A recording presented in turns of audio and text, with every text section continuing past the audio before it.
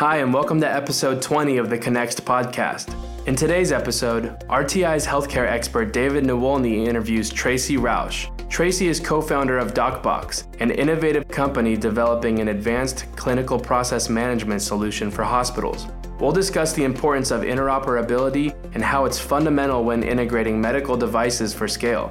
Tracy will also share her perspective on what the global healthcare industry will look like in the next 5 to 10 years. We hope you enjoy this episode.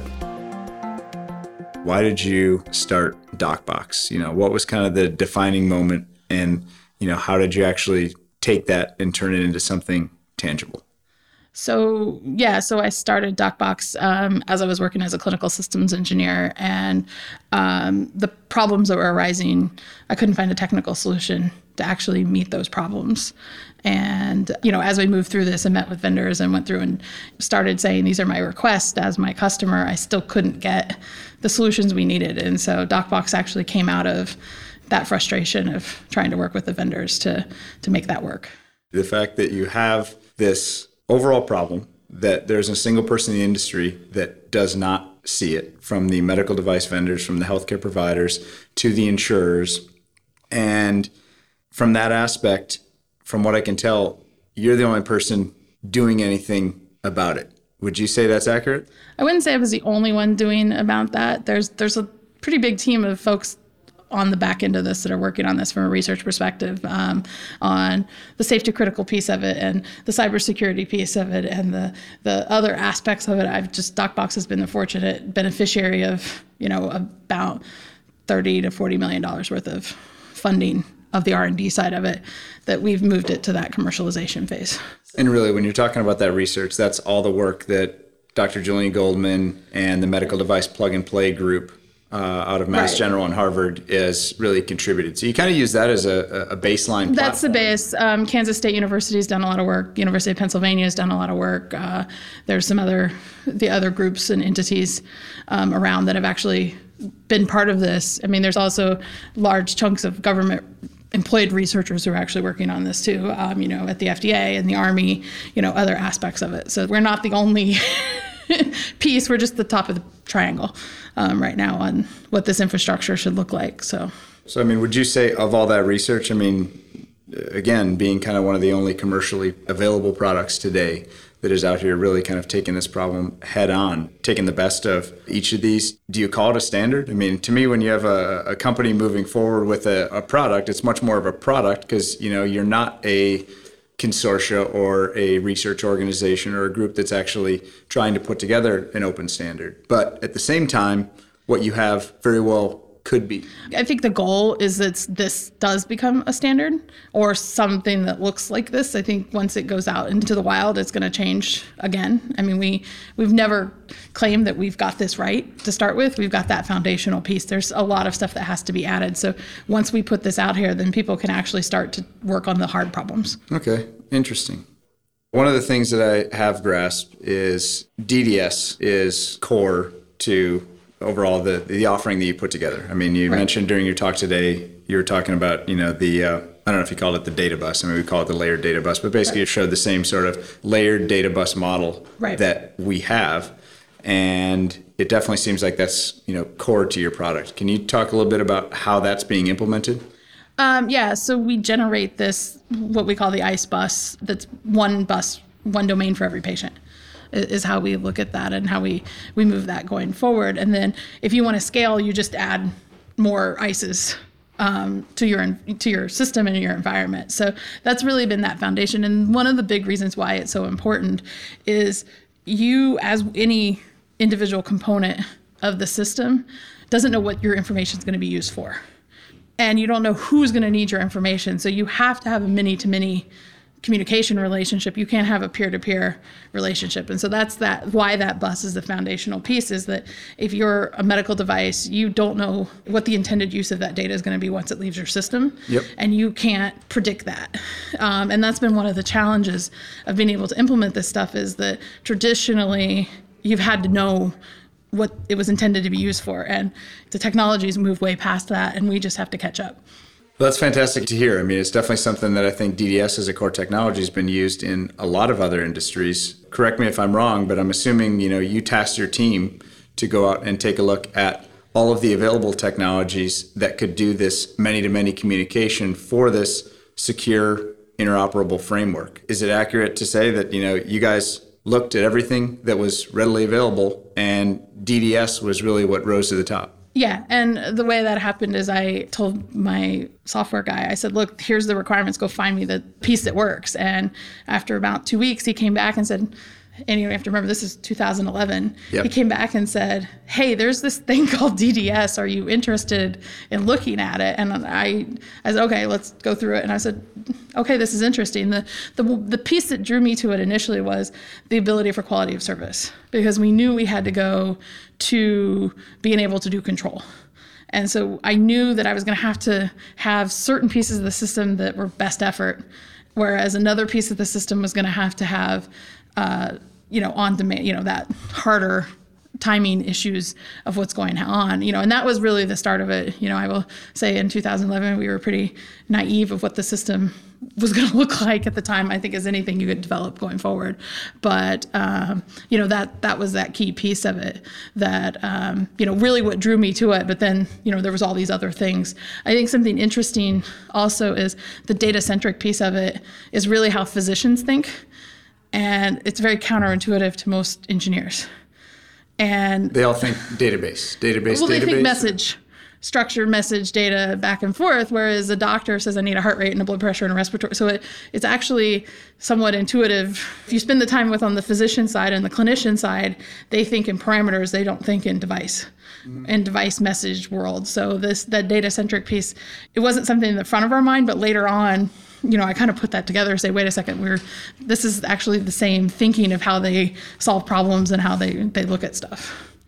I guess in terms of the technology, I think we all see, the fact that you have interoperable, secure, essentially doctor in a box that can now align all of these multiple vendors, benefit to the overall industry. What do you see those benefits are? I know you've done some homework on that. Yeah, so I think the biggest thing is that doctors have to be able to solve their own problems. They're going to be the answers to these solutions. There's no team of engineers that's going to be able to go into a clinic or understand medicine in a way that, someone who spent 8, 10, 12 years in medical school and 20 years of experience. I mean, that's the information we want to get into the box. It's not what's in your medical school books. It's when a doctor walks in the room and knows what's wrong, it's that intuition piece that you've got to get in the box. And so the doctors are going to be the ones who will be able to solve that problem. And so we have to enable them to innovate. And right now, they've been locked out of their data. They've been locked out of their information. So it's freeing up this information and this data for them to do the work. And I think a lot of people don't realize that they've been doing this work since the 80s. Mm-hmm. And they've all hit a roadblock because they don't have good quality, synchronized, contextually aware data. You coming from that clinical environment, standing next to the doctors, working with them, you've actually seen that physical pain. I think, right. Myself from the outside, you look at this and you start seeing more or less the high level facts of their leading cause of death being medical error. And I think you showed a couple examples of real medical error happening in a clinical environment. And then you also mentioned today just the amount of time that clinicians spend entering data. And I can understand that's not only frustrating for a clinician, but also if I was running that hospital, I'd be really frustrated that the highest paid people on my staff are spending all this time essentially entering data. So, I mean, there's got to be a huge cost savings as well as, just from a humanity aspect, saving lives is huge as well. Right. And I think it goes back to the doctors and the nurses are innovative people in themselves. And they're going to innovate their way. I mean, they innovate their way out of workarounds and problems now. Give them the right tools to innovate, to fix their own problems, and they're going to go do it. And so that's, really where the focus of this has been is that, there's this large community of researchers who are already doing real-time decision support. AI and machine learning is not new to the medical field. I think it was called neural networks before. That's the story of where it went.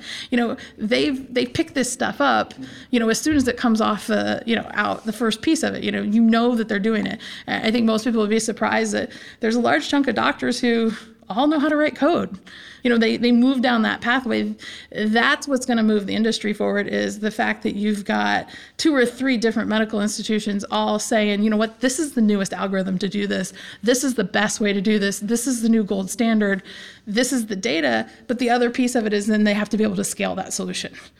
And that scaled solution comes with an infrastructure that lets them do that. And that's really what you see yourself providing is that kind of baseline infrastructure.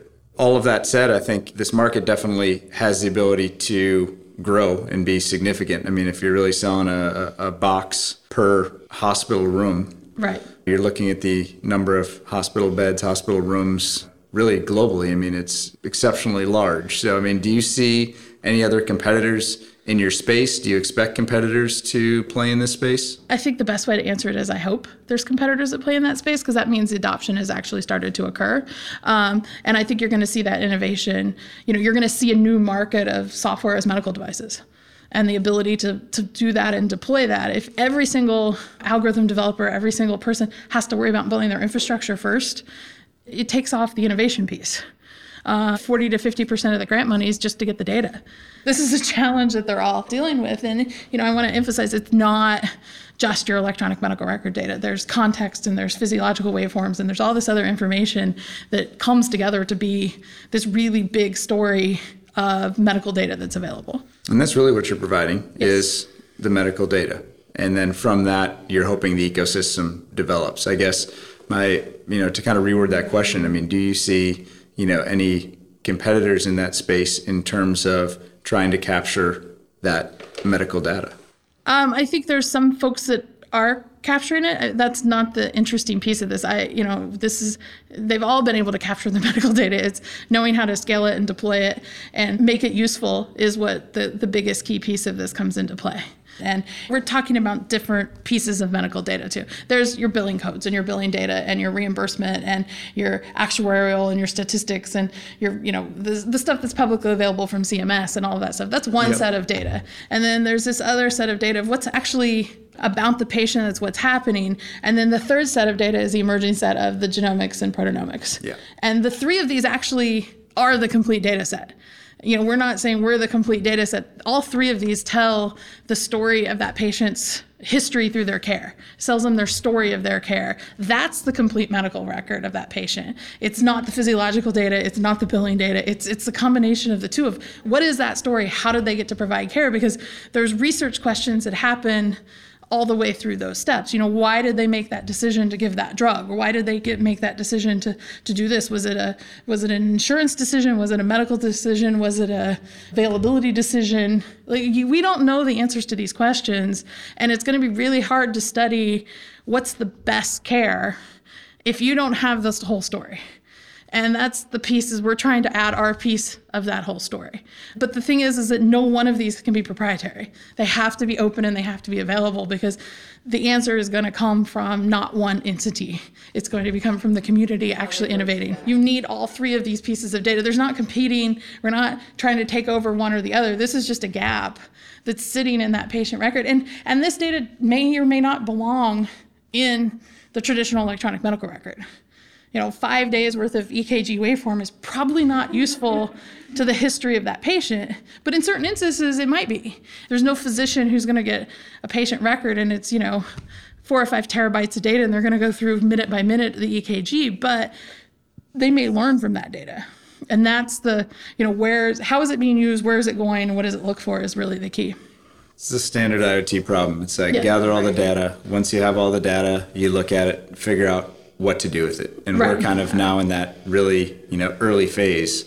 With the IoT, we're starting to gather data, but we still have all these proprietary systems, and we really don't have that full story. So once we get the full story and all of the data to play with, now we can actually start making sense of it. But what you're saying is we're really not even there yet, or we're starting to crack the surface. Yeah, we're not even close to being there yet. There's so much we don't know that you can't know what your data is going to be used for because, if this data starts to become available, you're going to see this rapid increase in innovation in healthcare. And there really hasn't been disruption in healthcare since the mid-'80s.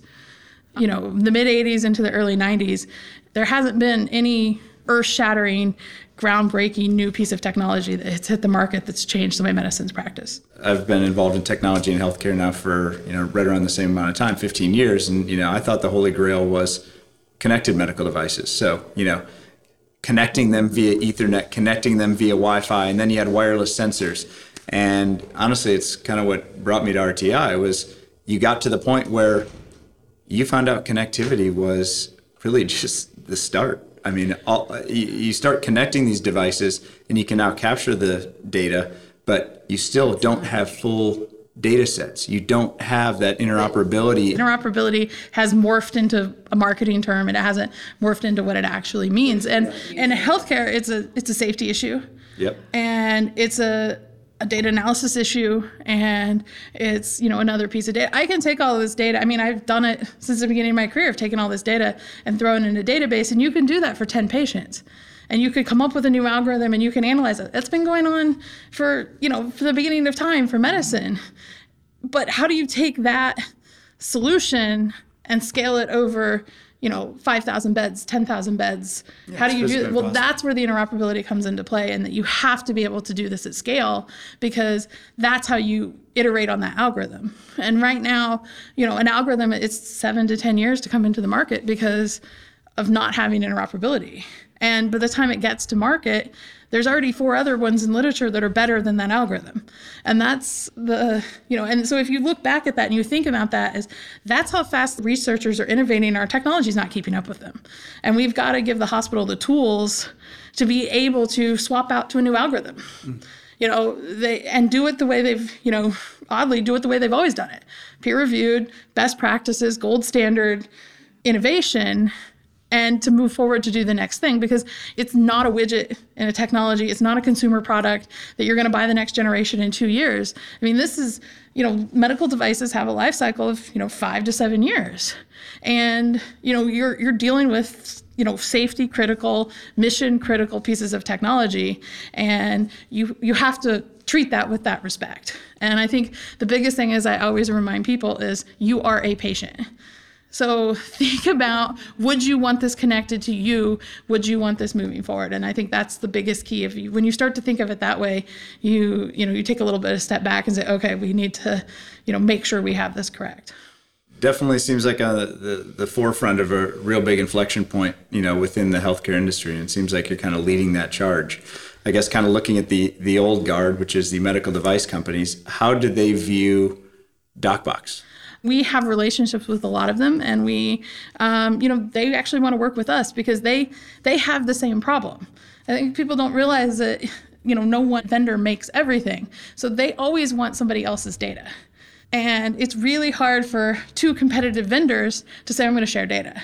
Mm-hmm. But it's really easy if they're both talking to a third neutral entity to say, oh no, I'm going to give you both the same data that's available. So they have intellectual property, they have algorithms that they can't get into the market because they're running into the same problem as everybody else. I mean, your little vendors have a bigger challenge than your larger vendors, but they all have the same problem when you get down to it, is that they're landlocked with their own information.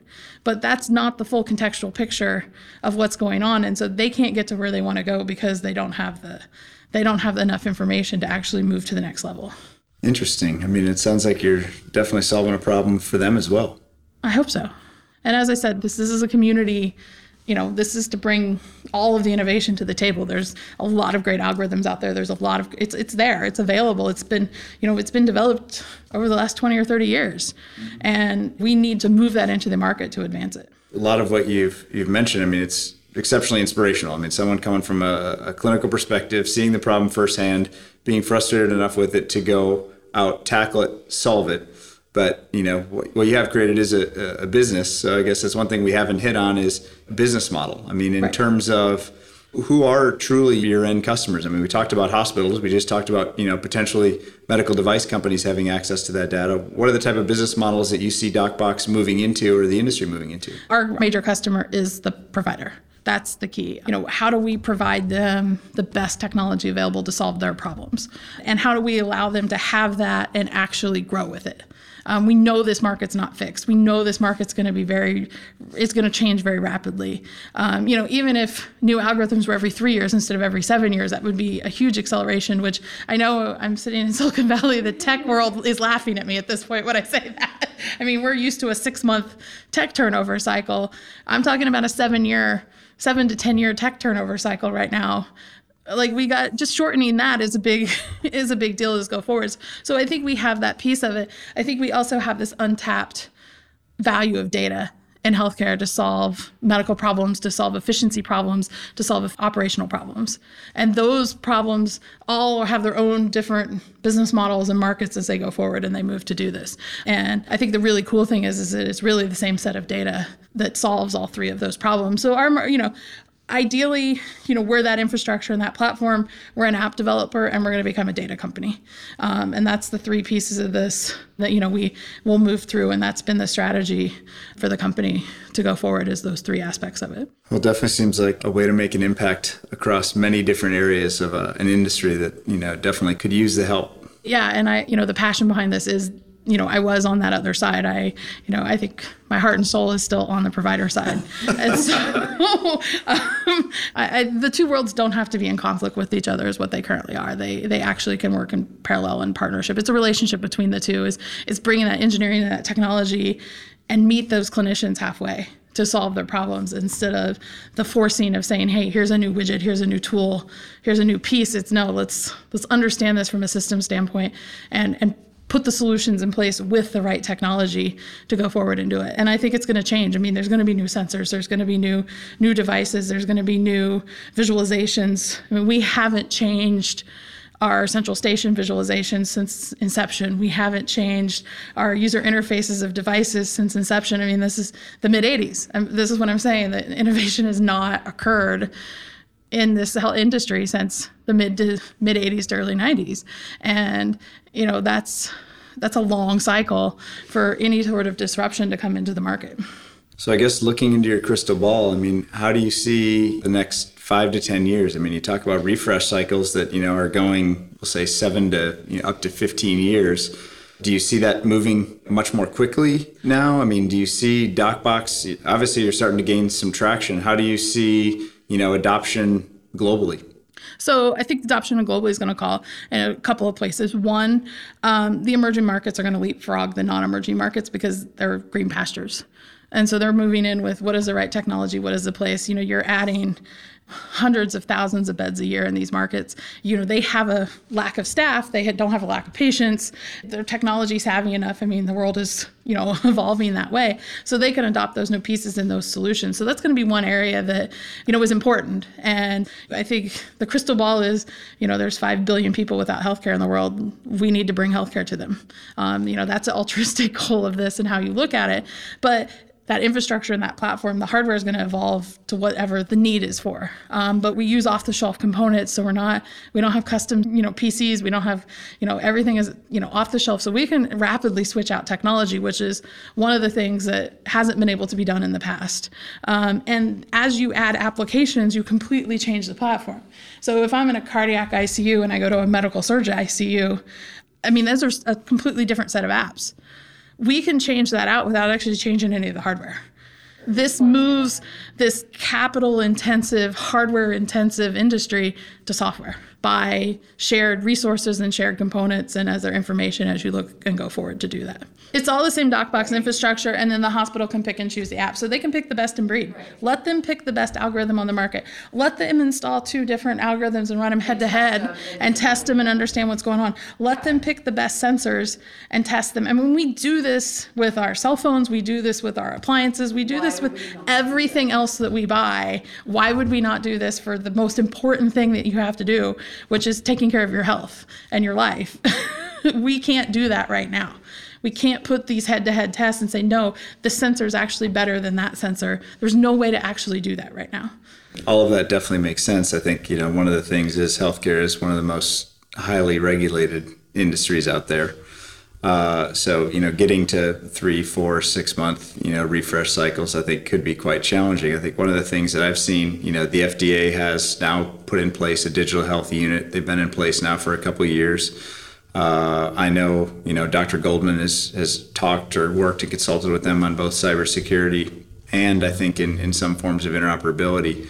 Do you see that as being kind of a key driver for improving these refresh cycles? I think it's going to be a key driver, but I think we have to look. The regulatory science has always been part of this work. It's been part of this work from day one. We're engineering in the safety instead of using it as an afterthought. And that's one of the things where the consumer digital health world has, it's the FDA has always been the barrier to entry, and that's really not the case. It's build good software, do it under a quality system, and it takes longer. There's more testing required, but that's not the 7-year issue. Companies need to relook at what's the regulatory pathway, what's the science behind this, how do you get a safe and effective system? Because that's really down to the key is how do you build a safe and effective clinical system? Not so much, well, I got to get through the FDA. And when you look at it from that perspective, then you add additional functional requirements to the system. But the platform has been designed with that aspect in mind. I mean, DocBox's commercial entity, is based on, several years of regulatory science research that's occurred through academic researchers and other things of how do you actually build a system to do that, and and then how do you educate the community on how you actually get this going forward. And that's one of the key things that we've been federally funded, and so that's part of that work is what's the regulatory science behind that. But the regulatory science actually started before the platform design in DocBox. Okay. And so, which is a different approach, but it's not bad. It's just you have to think about this piece because everybody says, well, it's just a sensor. What can that impact? Well, where does that sensor data go? What decisions being made with that sensor data? Are you sure that data is correct? Those start to become, and then everybody's like, oh, yeah, absolutely. That needs to be, there's a regulatory piece of that. And I'm like, well, you're part of that ecosystem, so you have to be a good actor. I think people compare it to say, well, healthcare and patient safety or aviation, it's the same thing. Or it's manufacturing process. And you've got to do the engineering to where it fits into healthcare. You can't, so many people want to force fit this stuff into healthcare to say, well, it should just translate. It's a one-to-one. And it's not a one-to-one. I mean, there is an art to medicine, and you have to respect that there's still an art to medicine. And part of that comes from the optimistic side of me is there's an art to medicine because we don't know everything yet. And therefore, there's the art piece of it, and that art piece is going to be there forever. Like, we're never going to understand everything. And so until you're able to tie that genomic data plus all the patient data, all of that pieces. But then there's this other humanity approach to this, of this interaction with the patient and how does the environment impact how you care, and this whole other, nurture piece of this, that how that impacts care. Eastern medicine meets Western medicine. Right. We just don't know the answers to all of these questions. And so, you have to respect that there's this art, and the technology has to meet that art somewhere in the middle. The science is going to have to work in parallel with this, because it's a complex system we're analyzing, and we're not at the end yet, and we may never be at the end yet. And so it's not physics, it's not chemistry, it's a combination of all of it. It's electrical signals, it's chemistry, it's, physical components, it's mechanics, it's, there's all these aspects that are all thrown together. We're a really complex system. And so, we have to have some respect, and there's no blueprint. We did not come with manuals. So we're reverse engineering the system. And so, we're not going to understand all the pieces quite right yet. And mind you, we're all built different.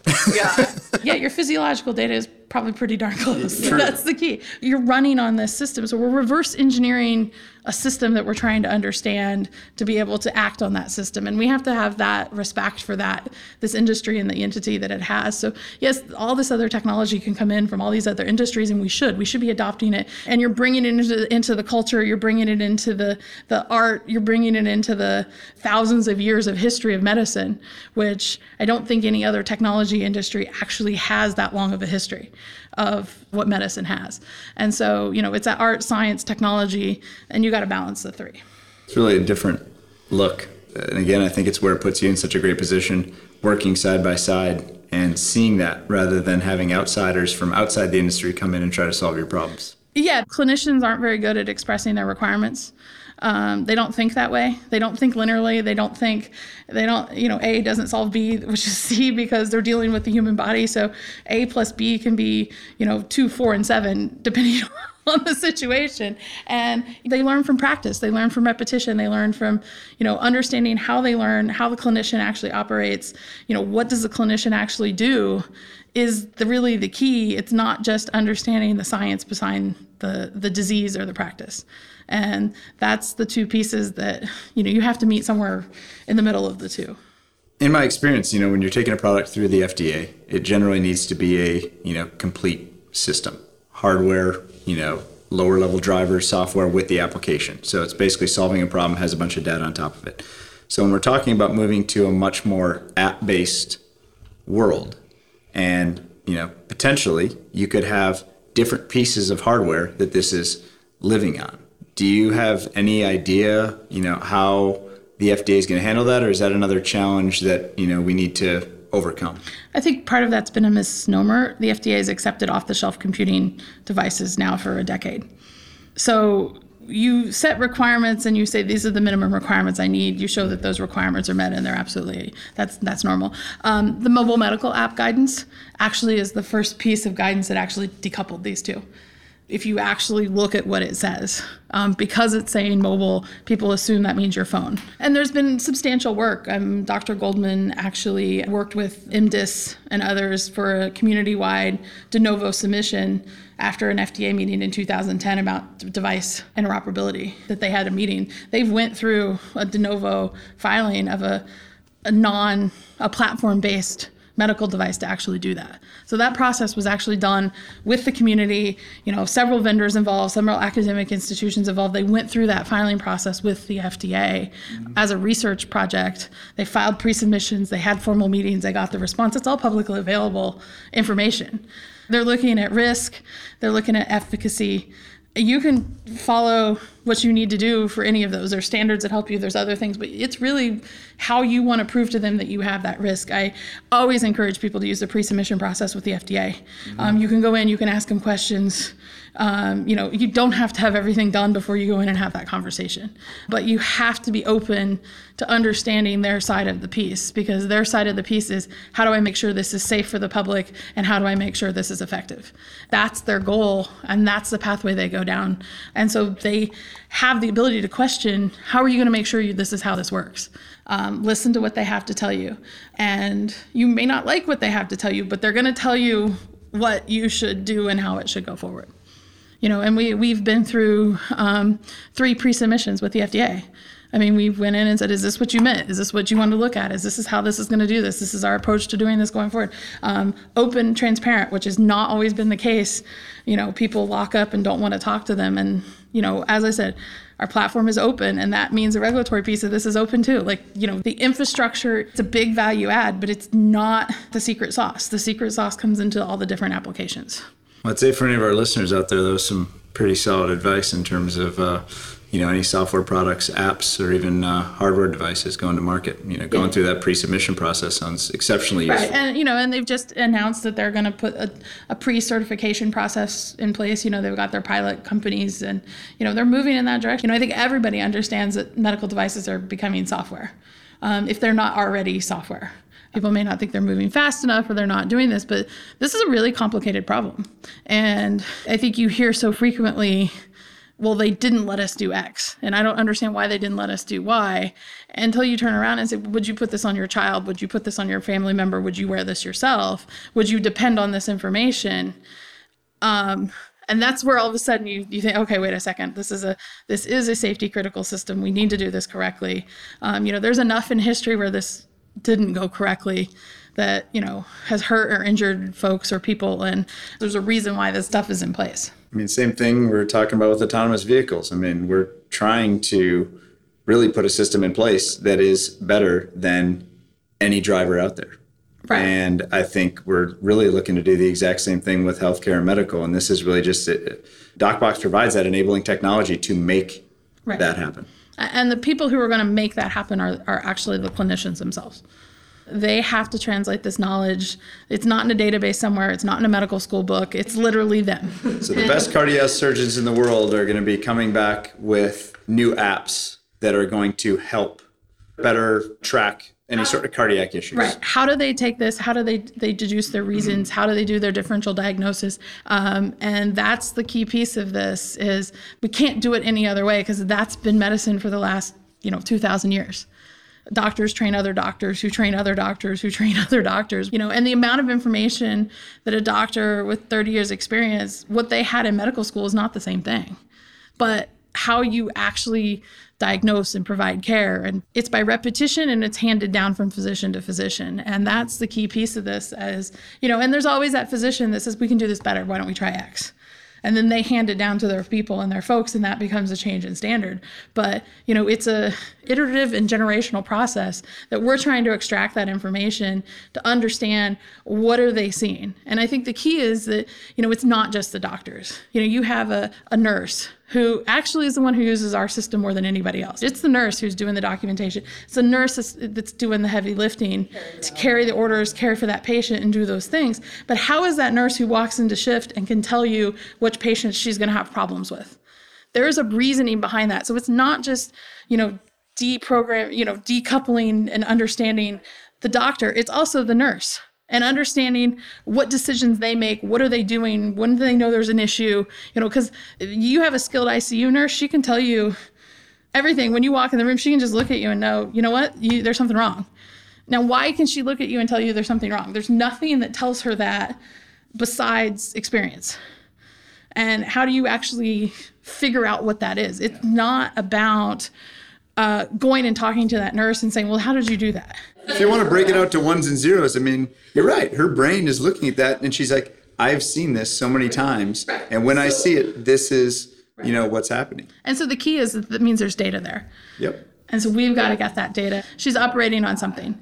But we just don't know what that combination is. And that's what we have to find. And the exciting thing is, I think that's just the first phase, because I think what's so cool about getting access to all this data is once you have access to it, you'll start seeing interactions that the human mind can't even comprehend. When you start but they may do it subconsciously because of experience. You just don't know why you leap from A to B. You just know you've done it before. We got to figure out why you leap from A to B. That's the long-term future of this, is enabling this infrastructure that can innovate, can move these apps, can generate new applications, can generate new ways to do this. So when you see that doctor right out of medical school versus that doctor that's been done 30 years ago, they do things different. It's not that some of them are better than the guys who've been doing it 30 years ago. He's got more information, but they don't think and program and read the exact same way. So we've got to understand those differentiators too, of that young physician looks at things differently than the older physician. And who's right? We don't know. We don't have any data to know which one's right anyway. So, that's the piece of this that we have to go through and look at is, based on their background of information, how they figure things out. And that's what this data is going to be able to do. But it all comes down to being able to collect the data in a way that you can actually analyze it and look at it and leverage it to start to figure this stuff out. And that's exactly what you and DocBox are doing. That's the goal. Fantastic. Thanks for listening to this episode of the Connext podcast. Stay tuned for our next episode where we talk to RTI's principal applications engineer, Sonder Mertens, about benchmarking the performance of Connext DDS versus open source DDS. If you have any questions or suggestions for future interviews, please be sure to reach out to us either on social media or at podcast@rti.com. Thanks and have a great day.